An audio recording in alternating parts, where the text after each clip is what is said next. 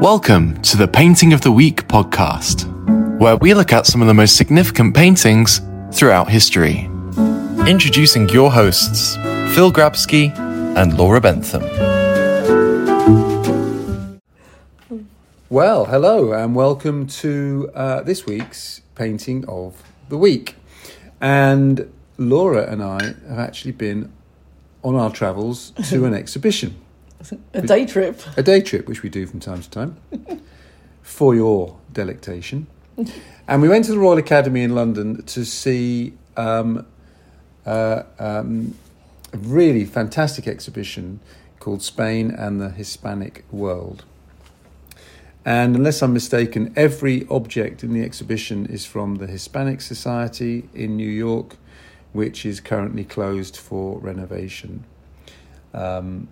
And there were plenty of paintings and vases and busts and tapestries, silks, and so actually, as a Hispanophile myself, a lover of Spain, what I really enjoyed about this exhibition is it's a kind of romp through Spanish history. Obviously, it's rather partial; it's not complete, of course, but you get a wonderful sense of Spanish history and culture from just this one collection, which, as ever at the Royal Academy, is beautifully presented. There is a route through. It is broadly chronological. It is pretty much one of those exhibitions which will show you what we've got. So, there'll be gaps. But it was fabulous. Now, wouldn't you say, Laura? Oh, I absolutely loved it. I was trying to find some kind of negatives, but I couldn't. You know what I'm like. I had a smile on my face. It was just fun. It was just fun in there. Really fun. It was a good day out. It was nice. Really enjoyed it, and yeah, I mean, it was really buzzing in there. Royal Academy is fantastic. I mean, we've worked with them for 20 years more, and it just gets better and better. Yeah, I wonder if people do get that buzz of excitement just walking in. Yes. I definitely do.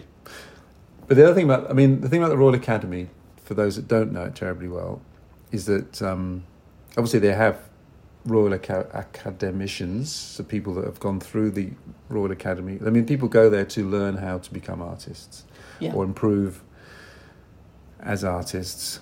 And so it's a working academy. It has a very small permanent collection, so it's not like the National Gallery or the Tate by any means.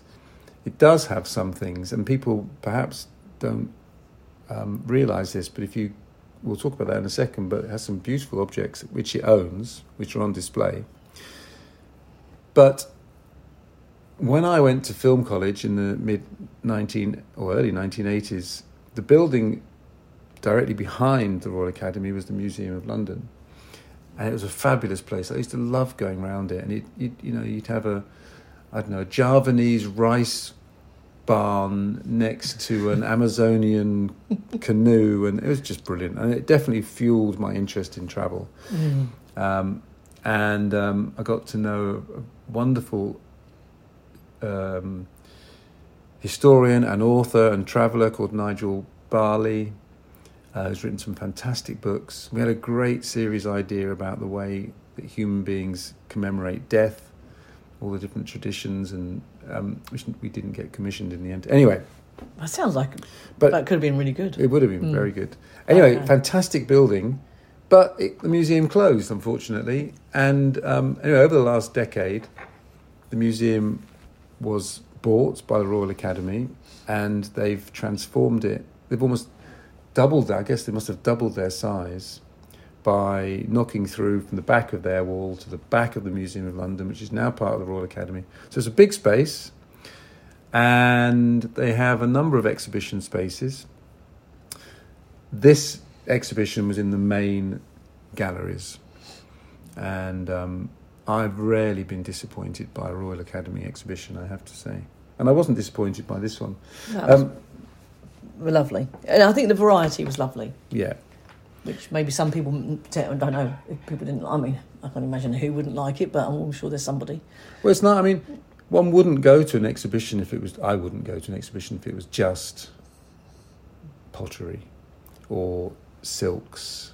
No, I think I would. That's good. I mean, and of course we go to plenty which are just paintings. Yeah. But I think it's nice that this was a real mix, and so I was certainly encouraged to look at things that I wouldn't normally look at. But we did kind of pre-select, didn't we, what was going to be our painting of choice? Yes. Which was a painting by Goya called The Duchess of Alba. Now, incidentally, I must remind those people who are listening, if you want to see the painting that we're about to discuss, if you go to 7th-art.com, so our website, press on podcast and the picture will be there. Or go to YouTube and same thing, you can listen to us chattering away and see the picture. This picture featured quite significantly in a previous film that we made at the Royal Academy, funnily enough, about Manet. It was in our very first season of Exhibition on Screen. It was one of our very earliest films, 2013, so 10 years ago. And I remember the excellent curator, Xavier Bray, who is now the director of the Wallace. And, no, I'm sorry, I'll take that back. It wasn't Xavier. Anyway, I remember the difficulties they had in getting the loan of this particular painting because the Hispanic Society really don't often lend it. So I thought it was quite significant that it had come back. And we chose this one to look at. So just to point out, famously, perhaps, there are two paintings that Goya did of the Duchess of Alba. It's almost a pair. So they've got the Duchess in white and the Duchess in black. A little bit of history. He did the Duchess in white. If you're interested, look it up. In 1795. So he was in his late 30s. And she's not much younger, maybe 5-6 years younger. Then her husband dies in 1796. And he comes back to paint her again. And she's essentially in mourning. We'll talk about some of the details in a second.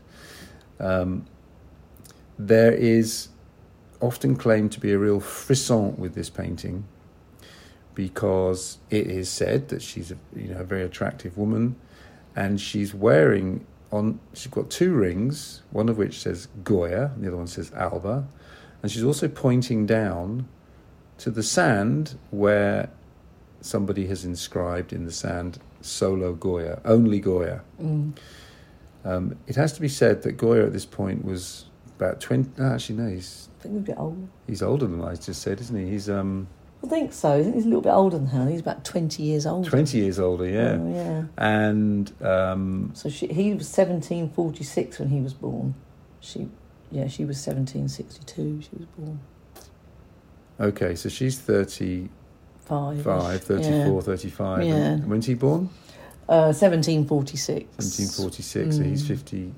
So he's a bit older. Yeah, a little bit older. Yeah, I mean, not 20 much. years. It's not much anyway. But he's already... when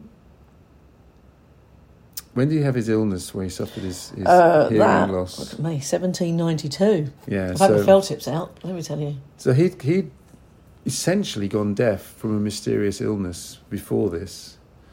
Anyway, I think it's probably unlikely that they had a relationship. I think that's a bit of a romantic myth. But you kind of ruined that a little bit, though, Phil. It was quite nice that everyone thinks that they might have done. Well, I mean, the fact that the Duchess is there, her painting, and right next to it is the Duke. But they're very similar paintings in colours and stuff. No one was looking at that at all. No, they weren't. Everyone was standing around her.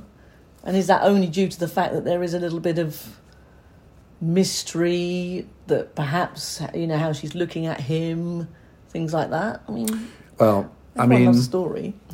Sometimes, of course, paintings carry with them a status. Yeah. So people make a beeline for a painting they've heard of. And that's certainly the case with this one. I think more than one review of this show has, used this image to illustrate. Oh, yeah. No, definitely. I mean, it is a fascinating painting to look at. And, of course, not only the ring and the inscription in the sand, but what she's wearing and the river behind her. And I think you could actually commission a series on paintings where someone's pointing. Yeah. Because I feel like we've been doing a lot recently. Because that is funny, the way she's pointing down to that. The inscription in the sand. I think it's really strange. I mean, this is supposed to be her mourning her husband. And yet she's pointing down at somebody who's written in the sand what would normally be a kind of romantic thing, isn't it? Only Goya. If, I mean, 1 year after the death of her, remember she's part of the nobility. I mean, she's dressed in kind of lower social class clothing. Yeah. And, but still, she's almost presenting herself as, a woman of the people, but she is nobility. And I doubt that within a year she's going to be saying, well, forget my husband, my love is for this artist Goya. I think that's highly unlikely. If it's him who's so inflated with his own abilities and ego that he's decided to say only Goya is worthy of paintings, that's pretty staggering. And but she must have loved painting, so she would have gone with it. It's really odd, actually. The more you think about it, it's really very odd. I mean, did she know he was going to do this before he did it? Which is odd. And if she didn't, what would she have thought? Well, I mean, I think she would have loved it. I mean, you think? Yeah. I don't know. I think so. Actually, the more I looked at the painting, when you sort of go in, you think, okay, this is the one. This is the big one. This is the one we're all going to get excited about. Yeah. And then you stand there and you get really, we're going to get really excited about this painting. And it is lovely. But actually, the more I've looked at it just over the last, having a nice cup of tea now, and actually it is a lovely painting. She has got a wonderful expression on her face. And I love her clothes, of course. So I know she's meant to be looking, she looks amazing in that outfit, beautiful. So yeah, I can see the attraction of that painting, and it is she's really so the finger pointing thing, the mystery again. We all really like these stories. I guess it comes back to that sense of we're always seeking a narrative, aren't we? There's definitely more going on than just a woman standing. Exactly, on the picture on the painting of the Duke. Yeah. Probably no one's really glancing. I mean, I think I said to you, his shoes might have been a bit uncomfortable to wear. Yeah. Something silly. But even that part of Spain, that's possibly, the lands that she owns and the rivers she's standing in front of, and there's obviously a reason for the landscape around her. Yeah. And she's called upon, well, arguably the most famous artist in Spain at the time. I mean, he was director of the Royal Academy in the Spanish Royal Academy from 1795. He's painting for the court. Yeah. This is a little bit before Napoleon invades and things get very dark in Spain, but only 10 years before that, I suppose. And he was deaf. Deafness is really hard. I mean, obviously a lot of disabilities are hard, of course they all are, but you do become sort of like you can't really engage a lot with a massive social situation because you find it so hard to deal with because you can't really hear all the conversations that are going on. Yeah. So anything one-to-one, so if they were together in a sort of studio and things like that, I mean, was he totally deaf at the end? Well, apparently he's profoundly deaf. No one's quite sure why. No. So if you think he's been court painter to, Charles IV from previous decade, and part of that, as if you know the story of Velázquez as well, the same thing. Part of being a court painter is being part of the court. Right. And having all these conversations and keeping your ear to the ground and, Yes. all the gossip and who's Yes. with who and who's trying to get influence over whom. So he might not have been part of that. Well, going profoundly deaf is going to really alienate you. Well, my nanny, the one I always talk about, Yeah. she went deaf at 14. 14? Really? And she could play the piano and everything, and she was wonderful. And she spent her whole life trying to get a hearing aid, something that would be able to, she could listen to music and listen to classical music. And it was hard to see, really hard to see. And she was the most, wonderful, incredible woman, amazing at knitting and all sorts of things. But she always wanted to be able to hear classical music. And she was not able to get that? No. And I always think that one of the things towards the end that she really broke her heart was the fact that she went to get a new modern hearing aid, think this was going to be the one, and then no, she never really got it. She used to hear it through her. Sometimes she would say she could hear it through her, the beats through her body. But so to lose that, I always think that you could sort of you hear about these artists and what happens to them as they get older. Obviously, an integral part of the story of Beethoven is his progressive deafness. What a horrible thing to happen to somebody like that. And it's unlikely that he went. That Beethoven, in Beethoven's case, doesn't seem like he went profoundly deaf. But that almost drove him to suicide. The famous letter that was found in his desk, it's called the Heiligenstadt Testament, and it's written to his brother. And but never sent, or brothers, but never sent. But he talks about committing suicide because he says, the one sense that I need is hearing, and it's going. That is. And that did alienate him. I mean, he couldn't hear people. He couldn't hear the natural world around him. It's very interesting. He commissioned louder and louder pianos. Oh, okay. It was really interesting, that. And the difficulty with that is that and this happened to Liszt, these pianos at that time, if you really hammered them, actually they would just collapse. And we're a little bit ahead of, if you think of a Steinway, or there are other makes of grand pianos, of course, but they have a steel frame, so you can really tighten the strings inside. But before that, if it's just wood, if you tighten it too much or you bang it too hard, the whole thing just collapses. Okay. But he managed to get. He was part of the momentum towards getting stronger, louder pianos. There's also an argument, though, in his case, that some of his music is as a result of this internal world that's created by not hearing the outside world, not being influenced by what other people are doing because he can't hear them. Oh, okay, yeah.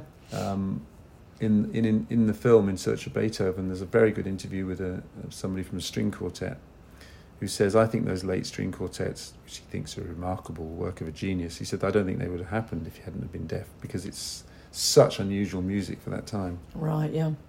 So who can tell with Goya? He clearly, a bit later, he has some very dark periods and some very dark paintings, and then certainly he was traumatized. He was deeply affected by the Napoleonic invasion and occupation of Spain, which, as so often through history, was brutal, and Goya wasn't afraid to show that brutality. Yeah, some of his later paintings the faces are amazing. Yeah. Which is why when you come back to that painting and the way she's looking at him, if you consider then that people are saying that one of the most beautiful women in the world at that time was maybe a little bit infatuated with him, would have been wonderful for for him. He probably loved it. They had, time to spend together in the studios and painting and things, that he didn't have to try to listen to all the other stuff or try to make head or tail of it, depending on if he could hear. So it's quite... I wonder if anyone's... a sweet story. So it's quite a good subject for a film, isn't it? A fictional film where... Yeah.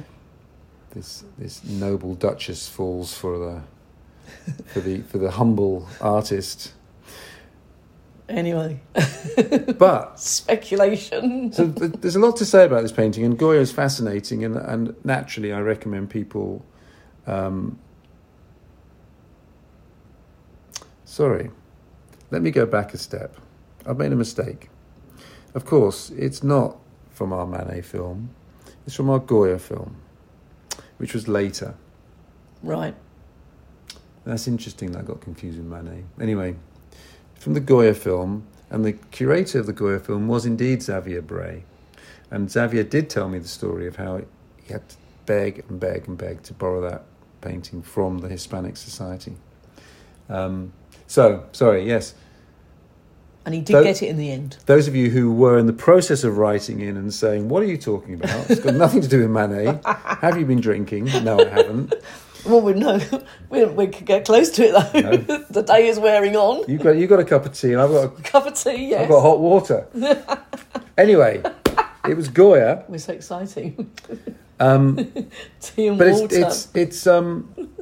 It's a fascinating film because he is a fascinating artist, and again, you do learn an awful lot, not only about the history of art, but about the history of Spain. Now, something interesting happened, though. So, what you're about to notice, unusually, is that on YouTube, for example, or indeed, you may already have seen on the Seventh Art site, we actually have two paintings rather than one. Because there were hundreds, I don't know how many artworks were on display, a couple of hundred maybe, I'm guessing. Mm.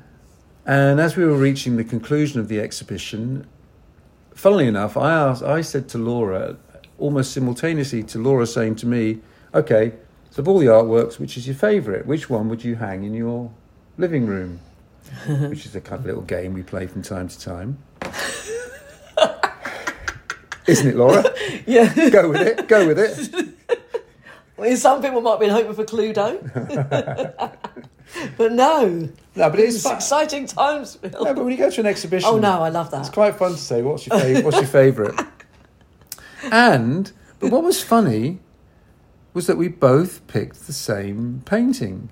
Yeah. And it's a painting that neither of us had seen before. Mm. I will declare that I had not heard of this artist, and having done some reading subsequently, I'm a little bit surprised that I haven't registered this person's name before.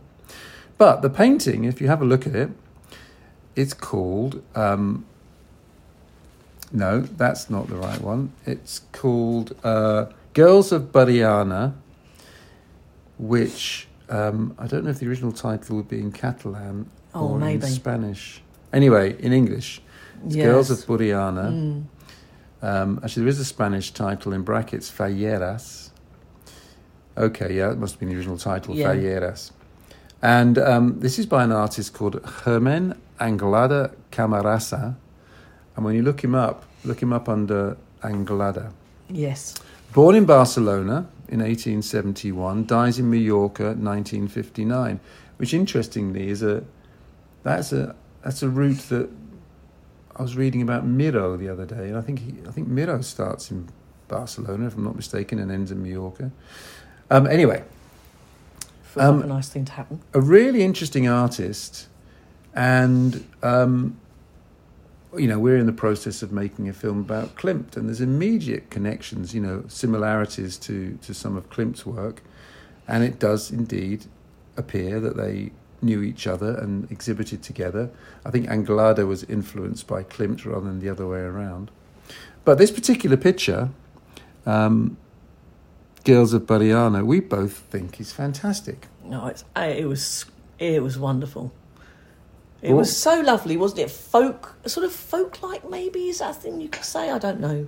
But the colours was so vibrant. It took the whole room away from me. Yeah, really did. And I think we both did, which when you said you liked it as well, I was like, well, I can imagine that I would have liked it because of the clothes and everything else. But we were like, that's my favourite too. Well, we were both a bit shocked by that, really, Phil. Okay, so tell me why that is the one you'd have on. I don't know. I think it was just felt so joyous. Yeah. And they're lovely. What isn't there to like about that painting? I'm sure somebody doesn't like it. There's a little dog in the bottom left. One of the ladies is sort of stroking. It just feels warm. So have you ever been to a feria in Spain? No. Okay, so that's interesting. Because I have, and so part of this for me is, remembering how I went to ones in Seville mainly when I was making Spain in the Shadow of the Sun, and it is the most joyous few days. Oh, there we are then. So do you think that's why you... No, it's not. No. But I think sometimes paintings tap into a memory, and, these women are dressed in the traditional manner, which is still copied today. The dress and the hair pieces and the fans and this, that and the other. For me, it's actually the colour and actually the way in which he's painted. I would look at this painting and immediately say, this is about 1905, 1910. You start to feel those other artists. You got that little bit of a sense of Matisse and the Fauves. Maybe there's a little bit of Picasso, a little bit of Klimt in there, and it was a wonderful time. I mean, obviously it's not the only way people are painting at that time, but this feels very much like that 1900, 1915 period in Western Europe, at least, of course. If that's your traditional outfit to go out in, though, I like it. I think it's wonderful. I just love it. I love those. You would love it, going out to a feria. I would. They just dance all night, and there's, So the whole... Is it 6 one of those a.m. sort of... you have your churros and chocolate. And... Oh, yeah, no, I can feel this. Yeah, that would be wonderful. Is it where the whole town and village sort of closes? The women... Everyone's on horseback. And I mean, there's a lot of history in there, and... there is a degree of status, but I mean, there is a lot of music and companionship, and the horses are decorated like that. Yeah. Okay. Yeah. So you got the skirts, the shawls, they're called manteletas, I think. I think I need to. The combs, penitas, something, and it goes on for 2 or 3 days. It's these things are very popular in Catalonia as well, not just in the south of Spain, in fact, throughout Spain. But it is funny that we both picked that painting. And the guilds, yeah, I think of the Fallas. I mean, Valencia, these days, if you went to one of their, I don't know if it's the same period, but they famously have, like we do down the road in Lewes, have the famous effigies. So in Lewes, they get burnt. Oh, yeah. And Valencia is really famous for it, but Barcelona too. I mean, there's a little bit of a sense of this being a southern Andalusian tradition, but actually, there'll be ferias throughout Spain and these kind of things happening throughout Spain. Well, that's exactly why I would like that on my wall. It's just colourful. It feels joyous. Yeah, it would just be lovely. That for me, it's worth going to the exhibition just to look at this painting because it's fantastic. And of course, what it also shows you is that, a good exhibition will almost invariably have a surprise.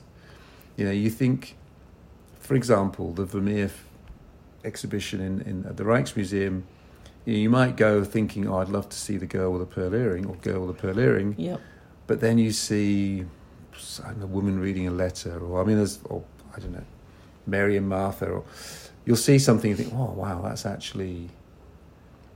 I mean, a very good example of that is the Munch exhibition that we filmed on his 150th anniversary. And, of course, The Scream is so well known. That would probably just about get into the top 10 for me of his works. Yeah. Going around that exhibition, there were so many works which I didn't know, which were absolutely fantastic. So that was a funny thing. There was so many other paintings and artefacts, really, that were... Yeah, and that's, yeah. You went in thinking, OK, Duchess of Alba. Then I saw the wedding, we saw that there was a wedding at Cana. Yeah. Which is a beautiful a wood panel with mother of pearl, because we always laugh about my story of the wedding of Cana in the Louvre. Yeah. Which is the one I remember the most. And it was in the same room as the Mona Lisa. Whether it is still now, I don't know. It's massive. I think it still faces it, actually. Yeah. So... And this was... Where was this one from, the wedding at Cana? What do we know about that? What, the one that we was in the Royal Academy? Yeah. From Mexico. From Mexico. Yeah. So... Which is, you know... I wonder if it was a native Mexican or a Spanish... conquistador. We'll have to let people go and have a look. Because the date it was about mid-17th century, wasn't it? It was lovely. So, yeah, 100%. But isn't it funny that we both came out? So, there we are, Phil. So, I thoroughly recommend, and one aside, although I find things pretty pricey in cafes and restaurants these days, don't we all? But that little, what do you call it, a cafe? What do you call it? Anyway, we had lunch there, didn't we? In the Royal Academy, at the back. Yes. So back in what was the Museum of London, on the first floor, and it was really nice. Which is where you showed me part of their permanent collection. Oh, right. So, yes. Well, thank you very much. Yeah. So, if you go to the back of the Royal Academy, and if you come to London, you've got to do this. They have their permanent collection. So just to name two pieces, they have a Rondo by Michelangelo, which is, you know, obviously extremely rare and very interesting. But what they also have is a full-scale replica of The Last Supper. Yeah, which I have now seen. Now, people will make a beeline to go to Milan to see the original in the dining room of that particular monastery, for which it was painted. It was painted straight onto the wall as a fresco. Leonardo tried a kind of new technique. It didn't work terribly well. It started to fade and decay pretty quickly. Obviously, that's 500 years ago, so it suffered some wear and tear. Napoleon, when he was conquering Europe, seriously thought about taking the wall down, or basically taking it off the wall until somebody said it'll just fall apart. Don't. But he in his train, these armies that crisscrossed Europe, leaving a trail of destruction, but they were, part of the train. Not only was there, all the food and logistics and a few various other things, but one of the things was they had art collectors, and they would basically steal as much art as they could and bring it back to the Louvre, or so our collections here or in France or in Spain, or some of that is through war and conquest, which is a bit unpleasant. If you go to Milan to see it, though, The Last Supper, it has an air about it because that's the original place that Leonardo worked, but the painting itself has faded. Pretty soon after it was first painted, and it's suggested that it was done by his workshop, Leonardo's own workshop, they did a full-scale copy. Maybe they even realised it was fading.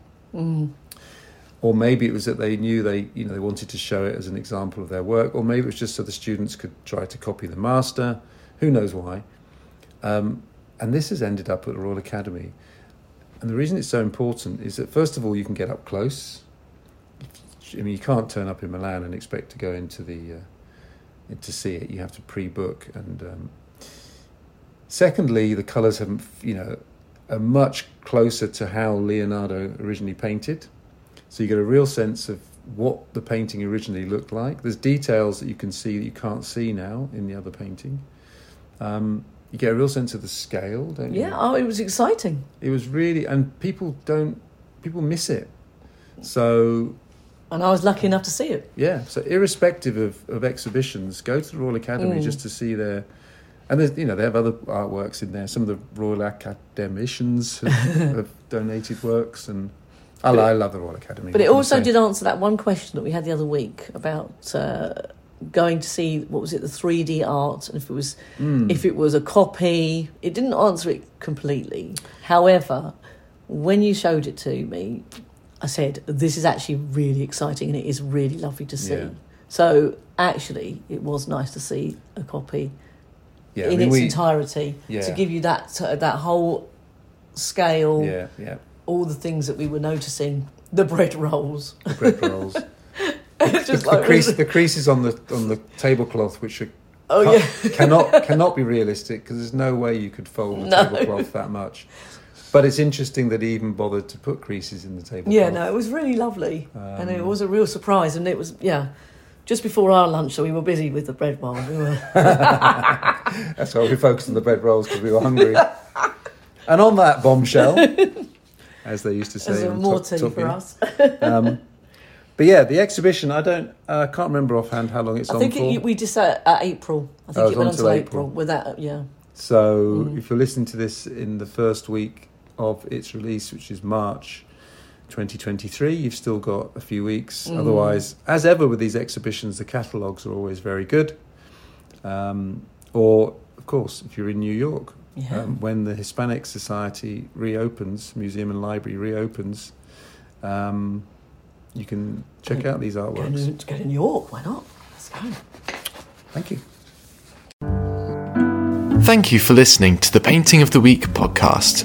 For more information, please visit our website at seventh-art.com or contact us by emailing info@seventh-art.com. See you next time.